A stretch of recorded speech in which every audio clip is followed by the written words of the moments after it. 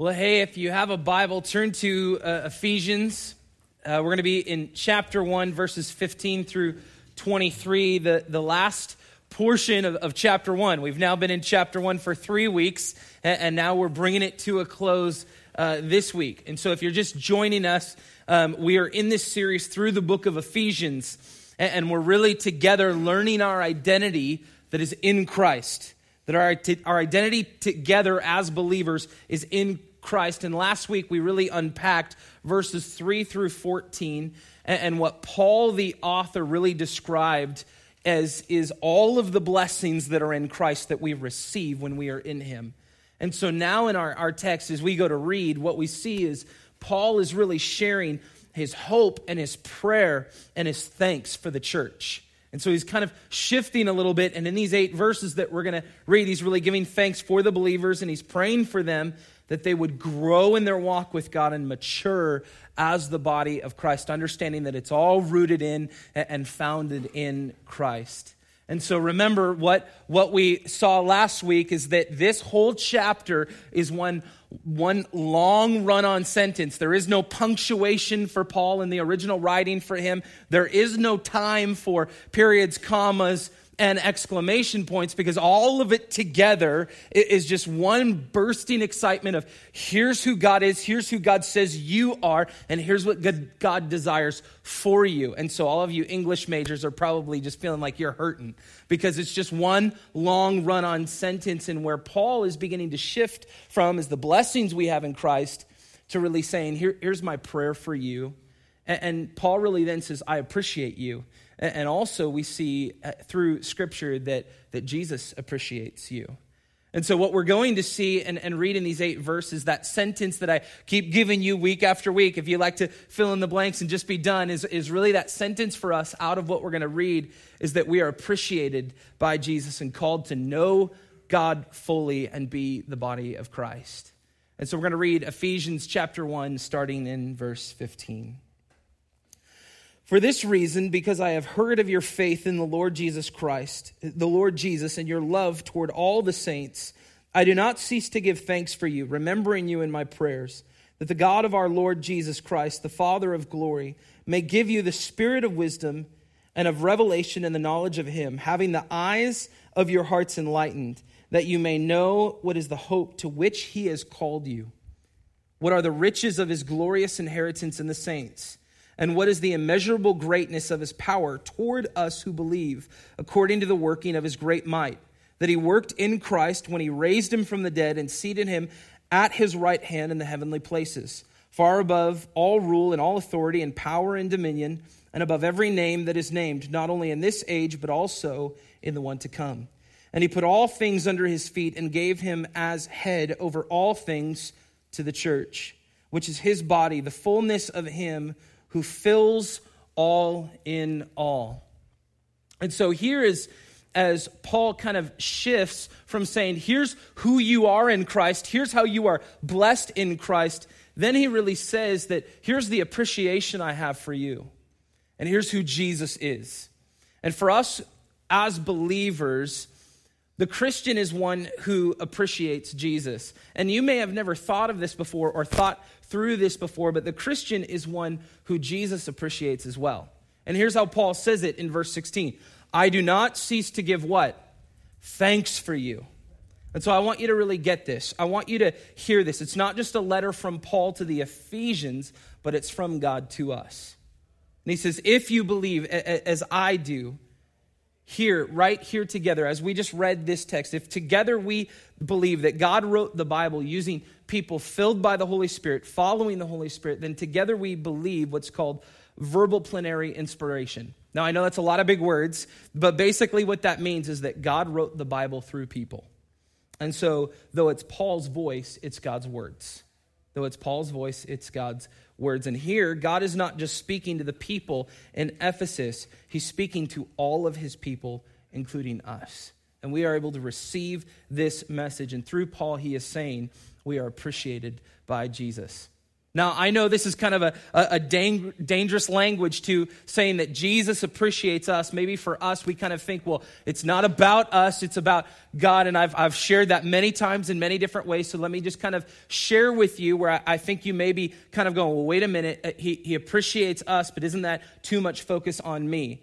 And I think there's a lot culturally around us that really affects our thinking because we live in a culture of entitlement.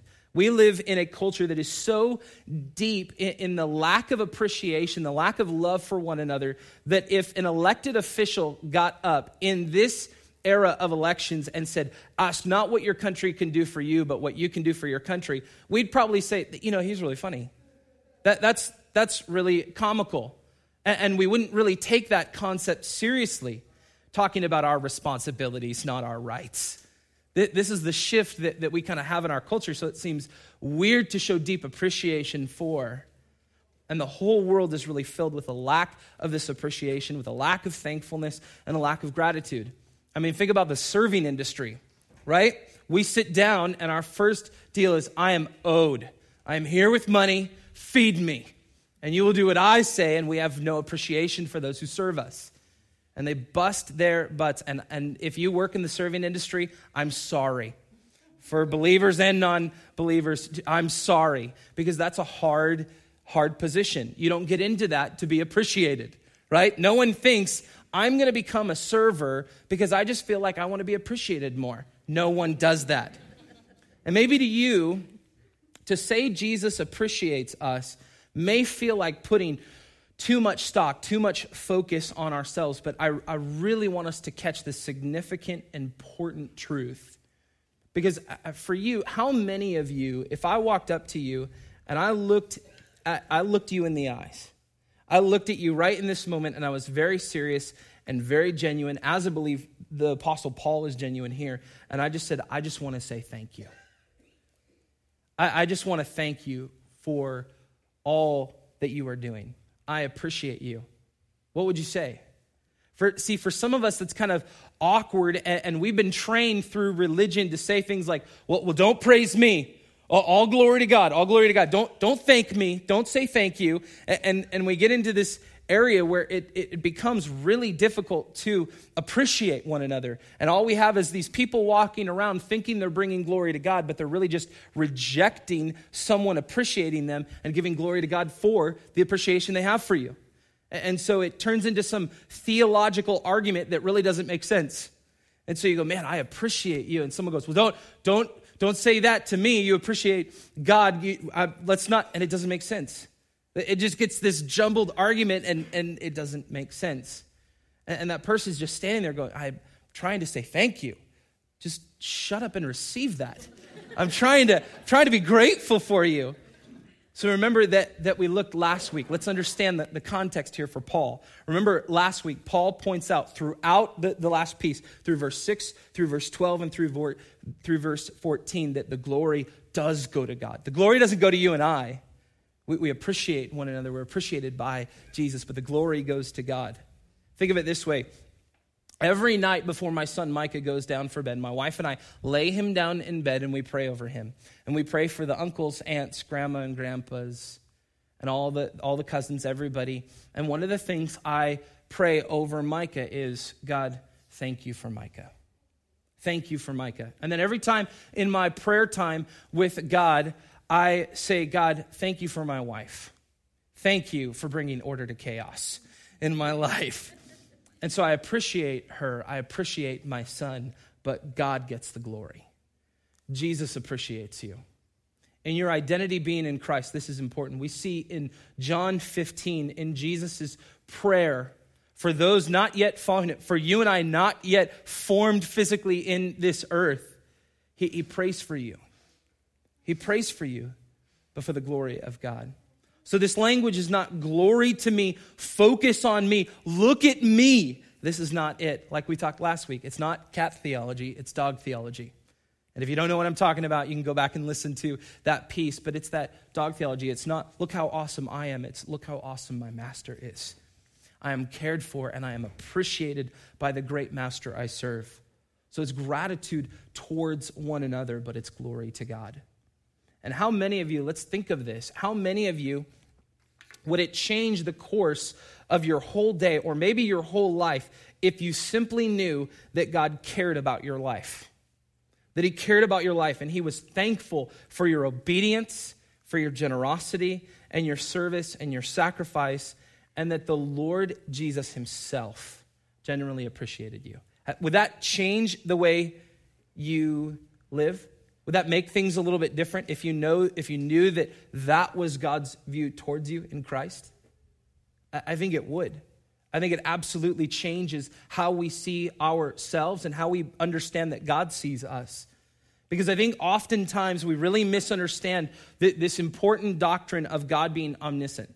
That God is all-knowing, and we kind of view this as like God is a lifelike surveillance system in our life. So he sees us in the times where we sin and the times where we fail, and it's put in place, this God-like surveillance system is put in place to catch all the bad things, and the good things are erased at the end of the day because they don't really matter.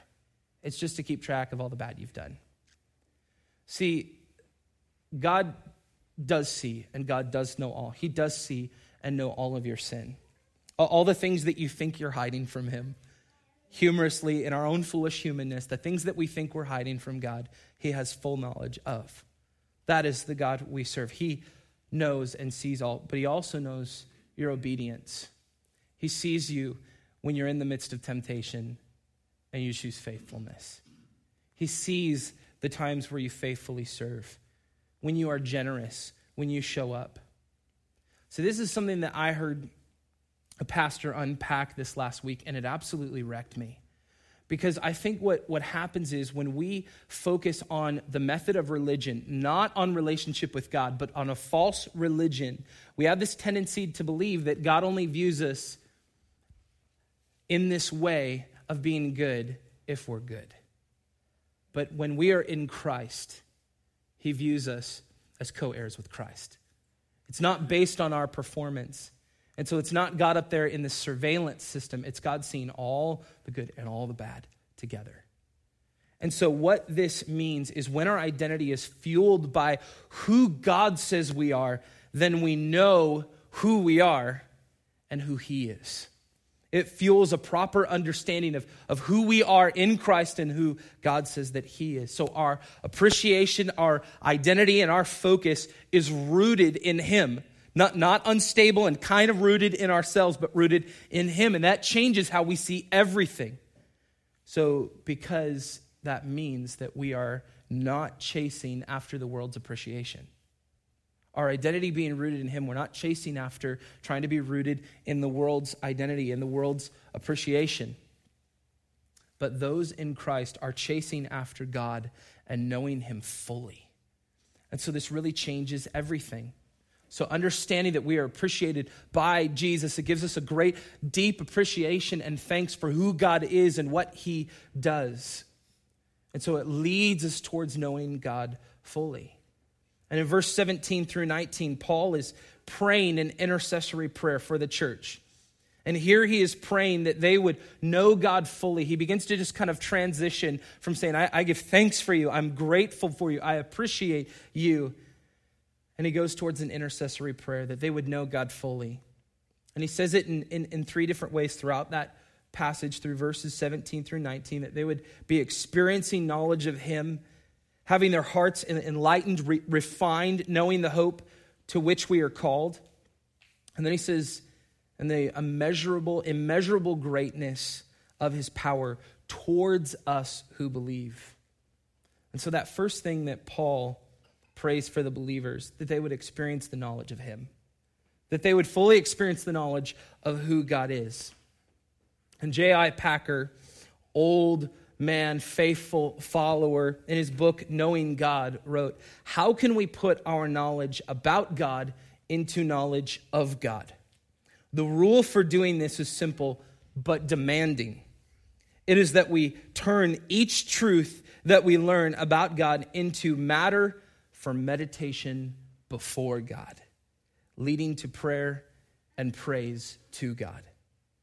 So knowing God, and we've talked about this before, knowing God isn't just information about him, but knowing him in a personal way. It's a personal relationship that we have with one. So to know someone personally, you have to meet with them. You have to spend time with them. This is how we know God, by spending time with him, by drawing near to him. So not as a distant relative, but as dad, as we talked about last week. Not a distant relative, but as dad. And that in knowing and experiencing God and who God is, it really moves us towards a deeper relationship with God, where out of love, he points us towards maturity in Christ. That out of love, he really begins to point us towards that. And then we see that the second thing Paul prays for is that they would have their hearts refined, enlightened, knowing the hope to which they are called. And so the refining of our heart is much like the refining process we find all throughout Scripture, where God really illustrates his refining process in us. So really we see this all throughout, and this process is an incredible process that I just want to walk you through really quick. That first, it's the brokenness, where the refiner in the biblical times would break up the hardened ore, the rock with precious elements in them, so that possible precious metals and gold could be exposed to heat. And so the refiner takes these things, and in the brokenness, he refines them. Then he puts them in what's called the crucible, and the refiner puts the broken, crushed ore into this crucible, a fireproof melting pot able to withstand extreme heat. And then the crucible is placed into the furnace, and our refiner puts us into a crucible and then into the heated furnace to purify us. And then we see from the crucible, once it's placed in there, then is the process of the dross. And that's where the refiner watches as the ore melts in the crucible and sets a layer of impurities called dross, and they form at the surface. So as this melts, then all of the impurities move to the surface, and then those things are removed. And for us individually, the dross really represents anything that is keeping us from being all that God has called us to be. It's really removing those things that are not of him. And then we see that process of the purification, where the refiner skims that dross off the surface, looks into the crucible and sees a dim image of himself, and then carefully turns up the heat and places the crucible back into the blistering furnace. Now here's the interesting thing. Here's what the refiner then does. As he turns up the heat, again and again, up to 7 times, he does this. And here's why the higher heat. This is incredible about our God. He knows that only certain impurities are released at certain temperatures. So only at these certain times, when things get a little bit hot, when things get a little bit tense, is there opportunity for these things to be drawn out, for these things to be removed. And then from there, the refiner then in the final process looks at the reflection to gauge the process of how much this is complete, how much this is formed. The refiner looks at his own reflection on the surface of the melted gold or the melted silver in the crucible. And so he looks at this and seeing his reflection, that the more dross that is removed, the less distorted his image. So only when the refiner sees a clear reflection of himself is the process complete. And so see, this is one of the blessings we have in Christ that we talked about last week in Ephesians 1, verse 4. Paul says he chose us in him before the foundation of the world, that we should be holy and blameless before him. And so this is Paul's prayer for the church, that they would be refined, their hearts would be enlightened, understanding the criticalness of this process. So as you come before God, as we come before God together, it is the process of him refining us and shaping us to reflect him, that we would fully know him. And so Paul prays this for the church. And finally, he prays that they would experience and know the immeasurable greatness of his power towards us who believe. So God pours out all of his grace. He pours out all of the blessing and all of the power on the Son of God for his glory and for our redemption. And then what he does is he shifts our identity. He calls us sons and daughters, and he gives us a new identity in Christ so that in him, under the submission of Christ, we can be the body of Christ. And Paul closes out this chapter in chapter 1 by just hammering down in these last 3 verses the importance of Christ and our call as his church. And this is what I love about Paul. Paul does not stop talking about Jesus. As you find throughout this whole series, what we're going to continue to talk about is Jesus. If we read something from Paul, we're inevitably going to talk about Jesus because Paul understands the importance of this. So here's what we need to understand. What we see in verse 21, the position of Christ is important then for us to understand in verse 21, where Paul says, far above all rule and authority and power and dominion and above every name that is named, not only in this age, but also in the age to come, far above everything else. There's no room for anyone greater than Jesus. And so Paul explains perfectly what this tells us then is it's all about Jesus. In him, through him, by him, for him, it's all about Jesus. And here's the incredible thing. Jesus is not dependent upon us, nor do we surpass him as his church. But here's the incredible thing for us as the position that Christ takes for our sake. It is for our dependence upon him, for our identity to be fully on him and fully in him. So as a bridegroom, he is incomplete without the bride. As a vine, he cannot be thought of without the branches. As shepherds, he is not seen without his sheep. And so all of this together, we become the full expression as his body, him being the head. So all of this is not his need. This is not Christ's need. He has no need for us, but he submits to the Father for our sake. So it is his desire for you to be in him, that we would be under him in his submission, that Jesus is the head. Paul makes that so clear, that we are the body, he is the head. The hands, the feet, the ears, the eyes, the mouthpiece of Jesus. We are the body in submission to him. And when Jesus came on earth, he selflessly served in a physical body.